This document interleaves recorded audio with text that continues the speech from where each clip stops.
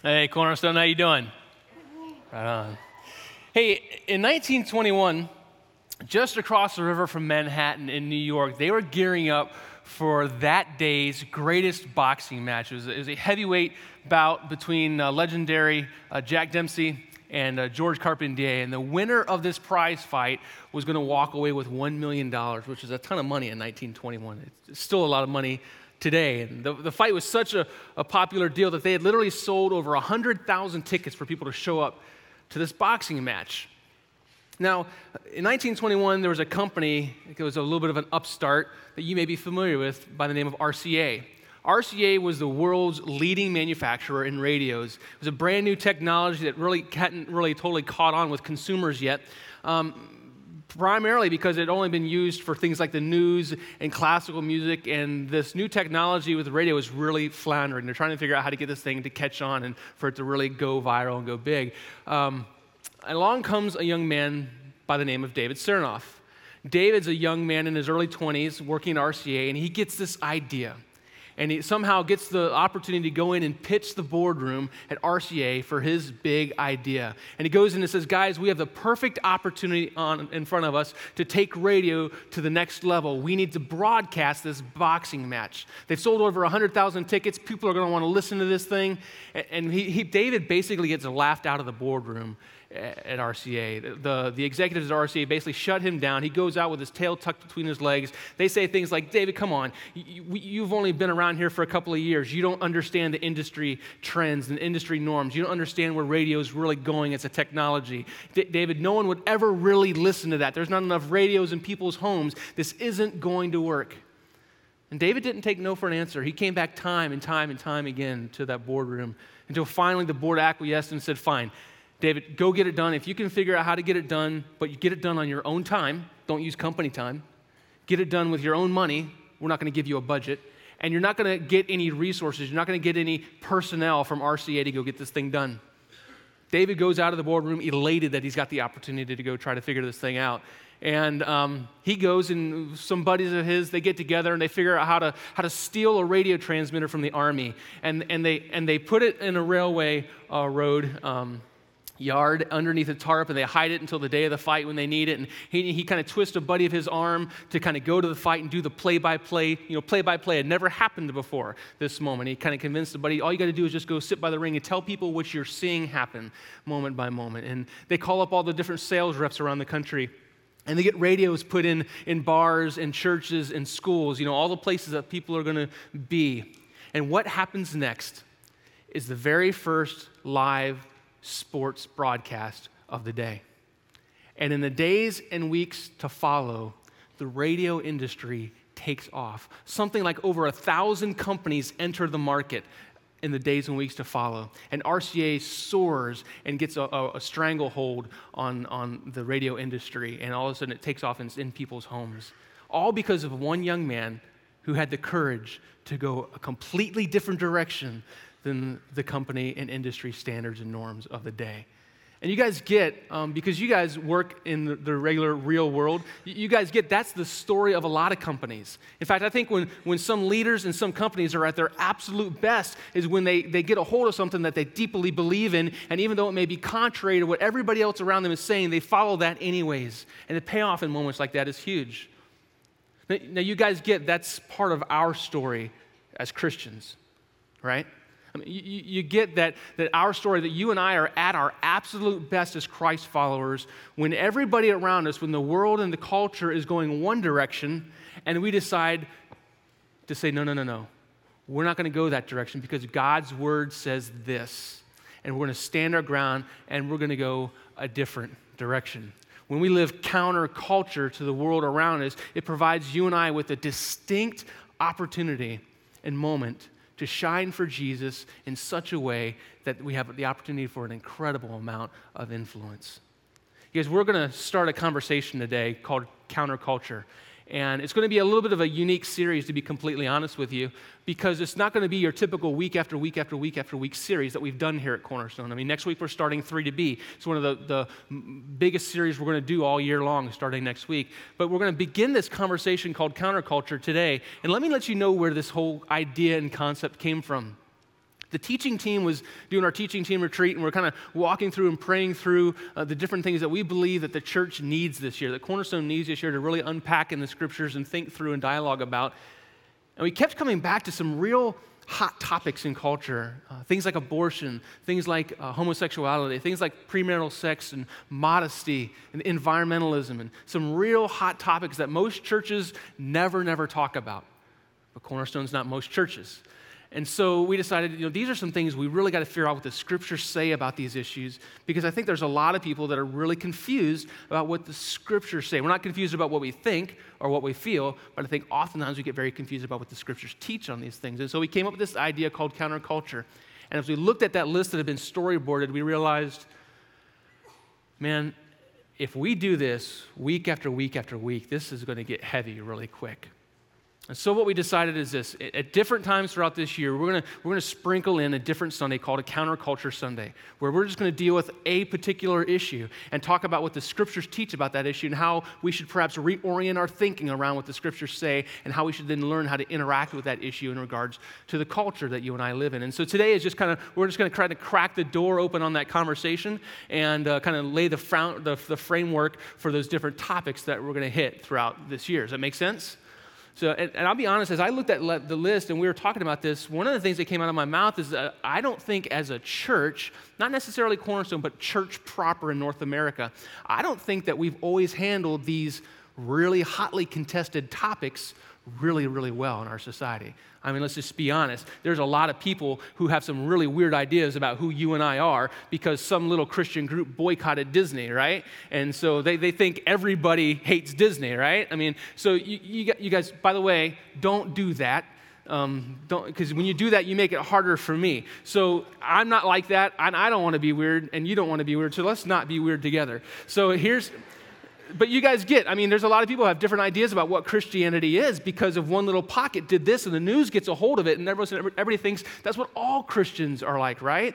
Or you get the other Christians that are just kind of like, they're just like everybody else. They look like everybody else. They dress like everybody else. They act like everybody else. There's no real difference in their life. And you're like, well, why would I want that? It hasn't made a difference in your life. So I don't think the church in general has done a great job handling these topics. Believe it or not, I think it's a little bit like dinner at my house. Let's see if we can get there. How many of you guys have little kids and then you have somebody in your house who's a picky eater? Or maybe you had somebody in your house who's a picky eater. Yeah, right on. My middle child, Mia, is a ridiculously picky eater, and she can't stand hamburger. Okay? I don't know why it's hamburger. It just is. We don't think cows are special in my house. We like to eat cow. We like to eat meat. They're not like, it's not a special thing, which is really weird because we do eat a lot of meat in my house, to be completely honest. But Mia can't stand hamburger. In fact, my wife, she makes this soup from scratch. She's a great cook, and she puts some hamburger in it and some vegetables and some different stuff. It's great. It's one of my favorite soups my wife makes. Little Mia, she won't touch the soup.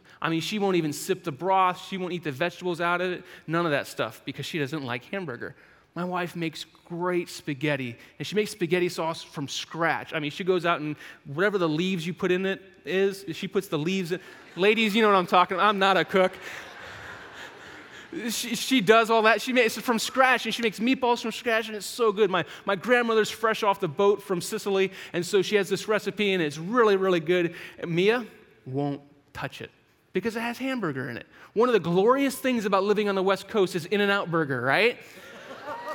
Yeah, we go to In-N-Out Burger as often as we can as a family and still stay relatively in shape. And so we go to In-N-Out Burger, everybody's ordering their shakes and their fries and their cheeseburgers and all this stuff like that. And Mia, 2 pieces of bread and a piece of cheese, please. That's just a little grilled cheese sandwich. It's boring, because she doesn't like hamburger. And we traced this whole thing back. I can remember the first moment I realized Mia didn't like hamburger. We were sitting at dinner. She's 2 years old. I just got done grilling cheeseburgers, and Mia's going to have her first cheeseburger ever. We cut the thing in half, right, because you don't want to give a 2-year-old a whole cheeseburger. That could be a problem. And so she's sitting there eating. We pray. I can remember, it's one of those crystal clear moments. I can remember exactly what was happening. I was sitting on this side of the table. My wife's over here. Kennedy's here. Mia's here. And I'm talking to my wife, and out of the corner of my eye comes this meteor of a cheeseburger patty. hurling through space towards my head and being surprised at what was happening. I didn't have the time to move. And it hits me square in my bald head, slides down my face with cheese and mustard and mayonnaise and all the ketchup and all that stuff like that. Mia had just started a food fight at the Alexander household. That was the moment that we first realized that Mia doesn't like hamburger. Lincoln, on the other hand, the dude will eat anything. Do you guys have a trash compactor in your house? That's my youngest son. I mean, the dude will eat anything. He'll even eat what I make, okay? And it doesn't even necessarily even need to be really edible. He'll eat it. And if you've been around my kids, some of you guys, we've had dinner together, and he has we strap him into this little chair, and we put the little tray around him and all that stuff like that. He's 2 years old. And literally, we just dump food on his tray. We just do, because forks and silverware and stuff like that, what's the point? We've tried to give him plates, but he just dumps it on his tray too. And because forks and silverware take too much time for him. All he needs to do is grab both hands full of food and stuff it in his mouth as quickly as he can. You know, that's Lincoln's style of eating. So we have two very different eaters in my home. And now you guys get, as Christians, I think this is true, that oftentimes we fall on the line of my middle daughter when it comes to culture. We kind of reject things and say, I don't want that, I don't like that, that's not good, I don't want that to be a part of my life, and we reject culture. On the other hand, Lincoln, my youngest son, he's just consuming all of it. It's all great. If you put it in front of me, it is going in my mouth. There's Christians that approach culture that exact same way. Does that make sense? The problem is I don't think the Bible teaches that either of them are right. I think as we look at the example of Jesus Christ, and as we talk and dialogue about this, and we deal with these different hot issues in this series called Counterculture, I think you're going to find that both of those positions get us in a heap of trouble. And they're not accurate. Now let me say this. As we get into this conversation, let me be crystal clear. There are going to be times whereas you and I, as we talk about these issues of homosexuality and environmentalism, and we talk about abortion and these things that are just churches don't talk about, the scriptures identify and deal with these issues very clearly. And there are going to be moments as we talk about this where we're going to have to check our own ideas, our own experiences at the door. And we're going to have to submit our beliefs to this and allow the scriptures to be our teacher on these issues. And for many of us, we're going to have to bring our beliefs underneath the submission of what God's word says to us. And we have to begin reframing and changing some of our ideas, because we may find that, oh my goodness, what I think and feel doesn't match up with what the scriptures say is true. And because as Christians, the scriptures are our sole authority in life, they take precedence. And so as we have this conversation together in this year to come and we deal with different issues, I want you to understand the authority we're looking at in these topics is God's word. And it's our job not to change God's word or for God to change his mind for us, but us to bring our mind and our thinking under the submission and alignment of the scriptures. So two really different things. And let me say that the scriptures do use language over and over again about how you and I are supposed to be different than the culture around us. In the Old Testament, Joshua, he basically says, guys, you guys may be going that way, and the culture may be going that way. You may choose to go that way, but for me and my family, we're going to follow God. That may be a real familiar verse to some of you guys. A lot of people, put it in their homes for different things. In the New Testament, there's language that describes you and I as Christ followers as being salt and light in a dark world. Not separate from the world, not embracing everything that the world throws at us, but salt and light in a dark place is the New Testament language that would describe us. I mean, Peter and John in Acts, they get arrested and literally beaten for preaching about Jesus Christ. And they're threatened with their lives. And they basically say, if you continue to preach Jesus, we're going to kill you. And they answer their abusers in a very telling and simple fashion, and courageous all at the same time. It's very interesting if you read it. They basically say, should we obey you or should we obey God? So you understand, as Christians, as Christ followers, there's going to be moments where the truth is, we're going to be very different than what the world says is right. Popular culture is going to have a view on something, and as Christ's followers, because of what Christ says is true, our view is going to be very different than popular culture. You guys get that? In fact, a good example of that is John chapter 15. Why don't you guys go ahead and turn there? It's the fourth of the Gospels, Matthew, Mark, Luke, John. John chapter 15, we're going to pick up with a couple of verses and talk a little bit about how Jesus interacted with the culture of his day. In John 15, basically, the disciples and Jesus have just gotten done having their whole Last Supper deal in the upper room. And we kind of celebrate that to this day in the Christian church. And they're out walking around. Judas is literally in the middle of betraying Jesus and literally selling him out in this moment. Jesus, knowing his time is short and is about to be murdered on the cross, takes his disciples and starts speaking very plainly with them. And it's almost like the Arizona game that's kicking off here in just a little while. It's kind of like the pre-game speech, okay? Jesus is getting ready to be crucified. It's game on for the disciples, and they've got to figure out, am I in, am I out? I mean, every game has gotten us to this point. Coach Wisenhunt, I'm sure, is going to say some very motivational things to those players today and try to get them to go out and win this game, because it's win or go home time for the Cardinals, right? And so it's kind of that locker room moment where Jesus has got his disciples, he's got his guys, and he's saying, guys, this is it. It's win or go home time. I'm about to be crucified, and we're going to find out what you're really made of. John chapter 15, verse 18 is where we're going to pick it up. You're going to find out how uninspiring Jesus' words are here in just a moment. Verse 18, he says, when the world hates you, remember, it hated me before it hated you. The world would love you if you belong to it, but you don't. I chose you to come out of the world, so it hates you. Really inspirational, Jesus. Thanks. Makes me want to go follow you. You know, you're getting ready to be murdered on a cross, and you're telling me that if I live my life the way you lived your life, the world's going to murder me too? Don't know if I want to sign up for that.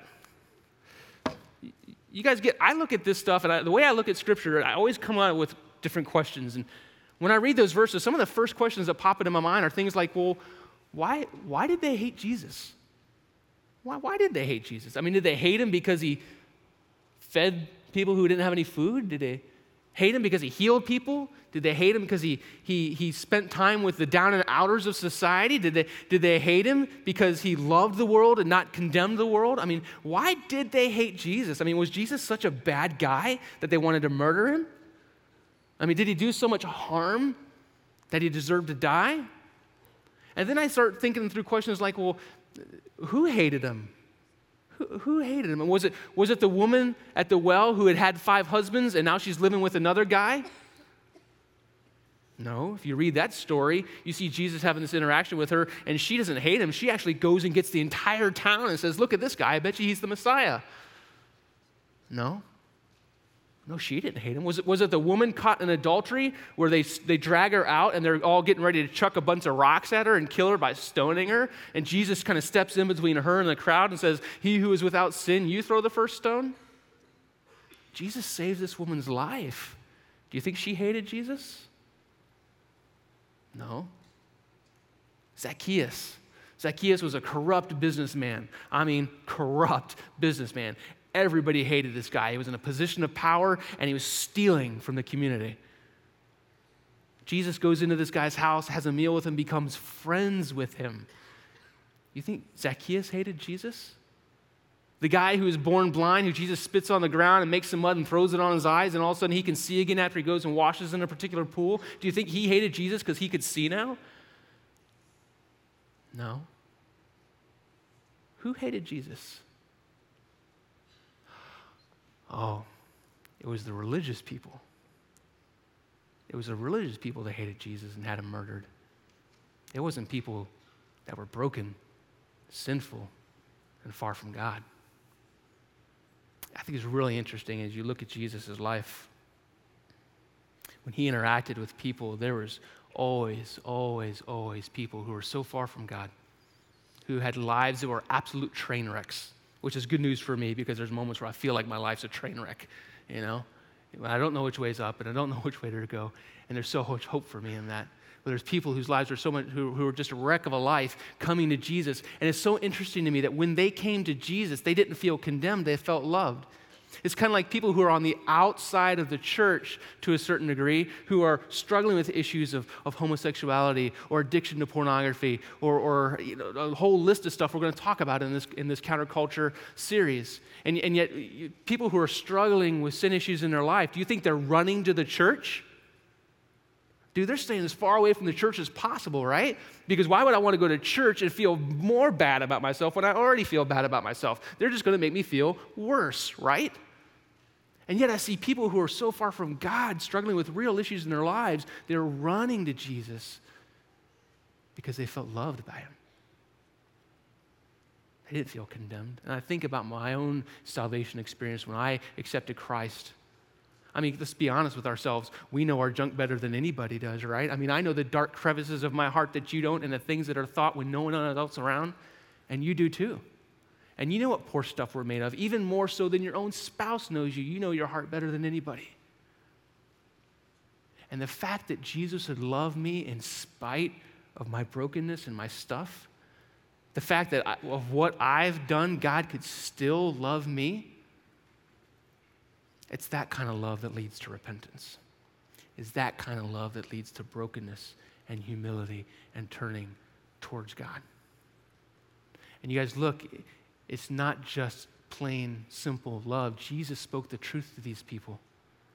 He spoke it to them in love. And that's where the tension really comes into for us.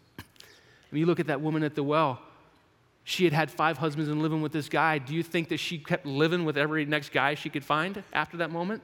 Or do you think her life changed? The woman who was caught in adultery and she was sleeping around, do you think she kept sleeping around? What was the last words Jesus said to that woman in that interaction? He looks at her and says, "Does anybody condemn you?" She says, "No." And he goes, "Neither do I. Go and sin no more." Do you think she just kept that habit in her life, or do you think she changed? Zacchaeus ripped off entire communities because he's such a corrupt businessman. Became friends with Jesus. Do you think Zacchaeus changed or kept the same behavior? The scriptures say he felt so convicted because of his new friendship with Jesus and the love he experienced in a relationship with him that he went back and he paid more than what he owed back to people of what he ripped off. You guys get, it's not just loving people. It's not just, telling truth. It's telling the truth in love. And that's what Jesus was an absolute master at. It's being counterculture without being against the culture. Does that make sense? Here's the deal. I don't think you need to rub someone's nose in their sin. Maybe phrasing it this way, I think rubbing someone's nose in their sin doesn't make them want to know our Jesus anymore, does it? There was some research done recently by a research group called Barna Research Group. They went and they intentionally did a survey and a study that lasted over 3 years, and where they interviewed over 10,000 people face to face. And the goal was to understand trends in an emerging leadership generation of 16 to 29-year-olds, the kind of the emerging generation that's finding their place in leadership in the world as well as in the church. And they wanted to find out what these people thought about you and I. What was their perception about Christ and Christianity in the local church? And what they found was absolutely astonishing. Did you know that the number one perception that people who do not come to church, people who are outside the church have of you and I, the number one perception today is that we're anti-homosexual? Number one perception. Not so much that we're against the behavior of homosexuality, but we have a particular certain disdain for gays and lesbians. Do you know that they think that we're judgmental? They think that we live our life by a list of rules? They think that we live in a little Christian bubble, that we're phony, that we're hypocritical, that we have ulterior motives, that we're too political. That's what they think about us. You know, this generation of 16 to 29-year-olds views Christianity 8 times less favorably than their parents did before them. 800%. 8 times more favorably than their parents before them.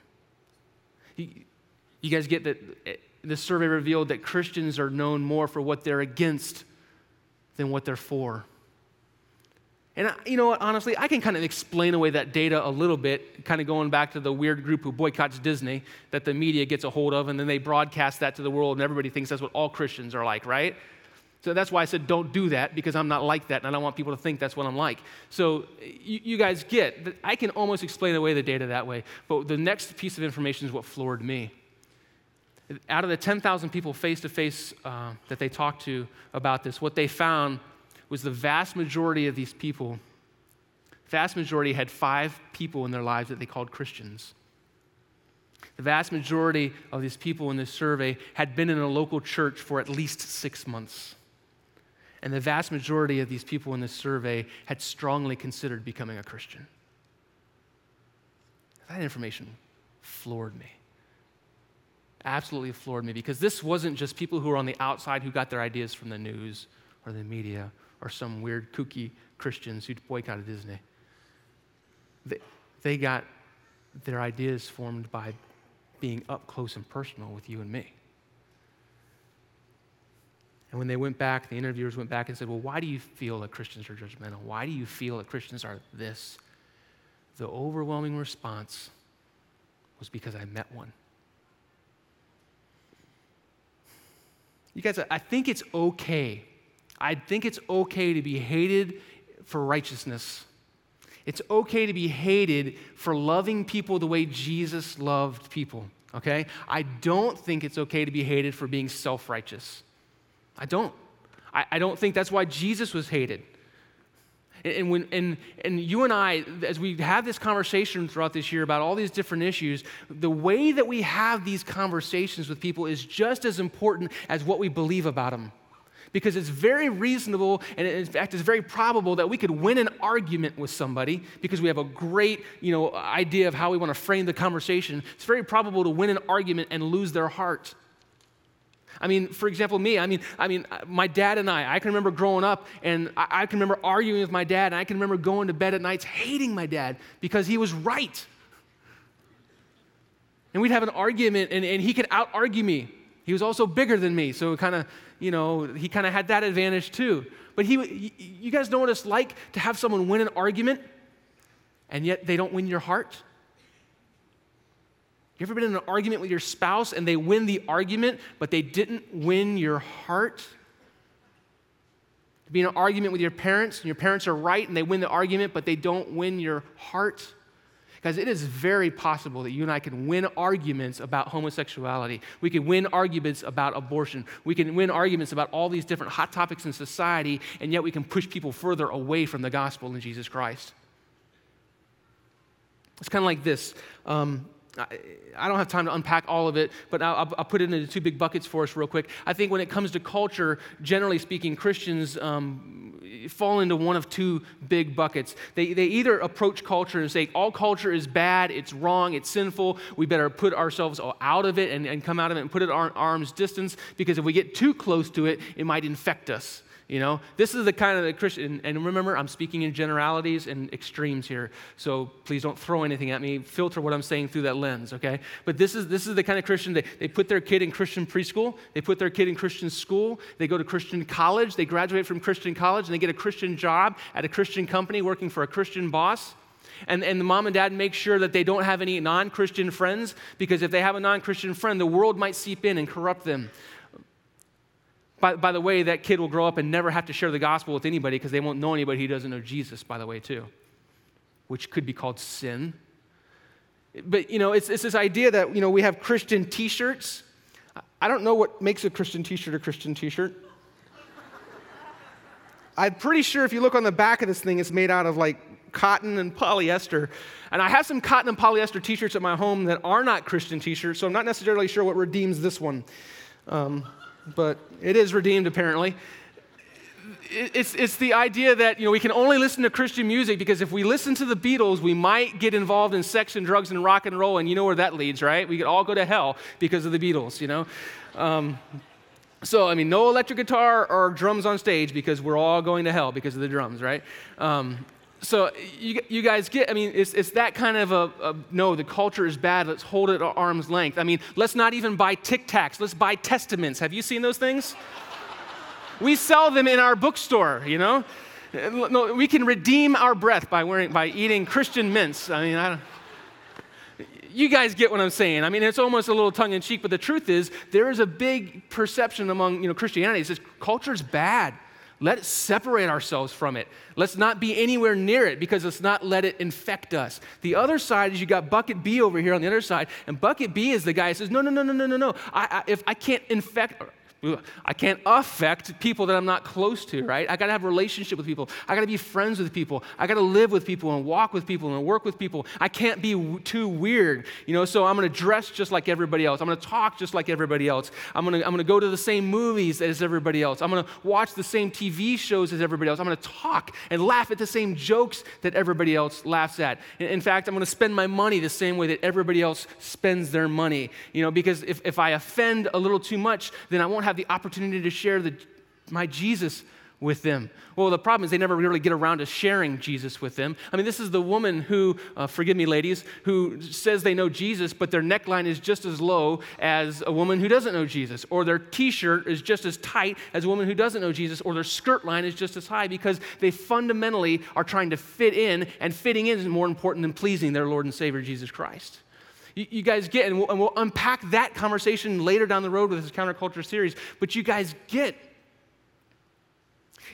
both of these are wrong. Both of these are a bad place to land. Because if you land in either one of these two places, you lose your opportunity to influence and affect culture. Because this one over here says, I don't even like you. I don't want to be near you. And if I'm here, why would I want to listen to them? They don't even like me. Right? Why would I listen to Christians like that who think that me being gay is this awful thing and they don't even like who I am? I'm not gay. I'm just using it as an illustration. Don't write me mean emails this week. Jeez. This group over here, I mean, I'm supposed to be friends with you, and yet you're just like me. There's really no difference. I mean, maybe you go to church on Sundays and you sprinkle a little Jesus dust on your life when you pray when things are a little tough, but that's about it. I mean, you don't have anything to offer me that's any different than anybody else. Why would I want to listen to you? I think both places are a bad place to go. I mean, Mia, my middle daughter, rejecting hamburger and saying it's awful, it's bad. And Lincoln, my other son, he's just basically saying everything's all good. Both of those are the wrong place to land. The right place to land is learning to be counterculture without being against the culture. Because when you reject someone's culture, they feel like you're rejecting them. And guys, our job as believers is to grow up and be salt and light in the culture. And not be a jerk, not argue, but love people in truth and in love. And I think as the church in North America, we've gotten the truth thing pretty good. That's why we argue. We've forgotten how to love people really well. You guys get that the safest place on the planet should be this room? That people in the East Valley should know there's one place they can be totally loved and totally accepted, and that's at Cornerstone. You guys...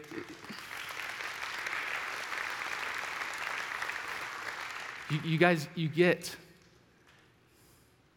that when people walk on our campus, all of their insecurities about what they should wear or what they shouldn't wear, what they should drive or whether they should stand or sit or whether they know the songs or don't know the songs, and they're walking around saying, I don't really know anybody, do I fit here?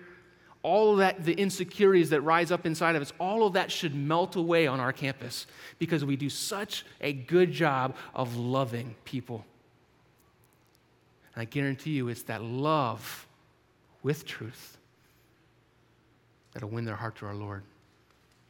Guys, at the end of the day, is homosexuality sin?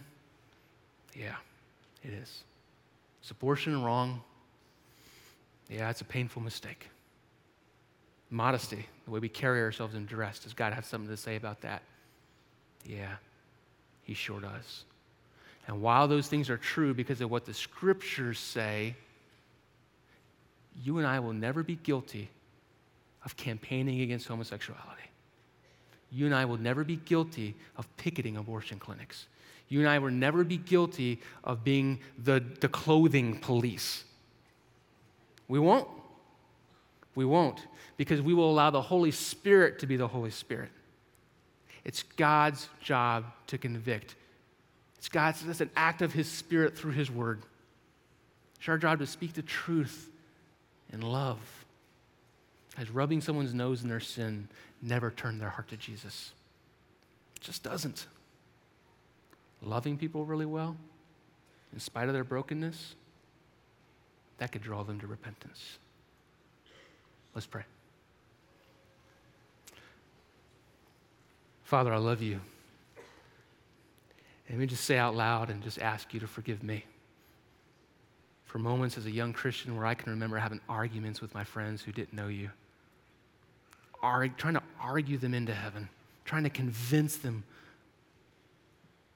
instead of just loving them and living my life in front of them and sharing your truth and love in a conversation and in a relationship. And God, I had to turn it into a me against them thing, and God, forgive me for that. God, forgive us as a church for not handling these hot topics really well. God, that anybody who's far from you would ever think that we don't like them, God, that's just sin. That's just wrong. And God, we confess that, we admit that, and we own that. And God, we commit to being a different kind of people.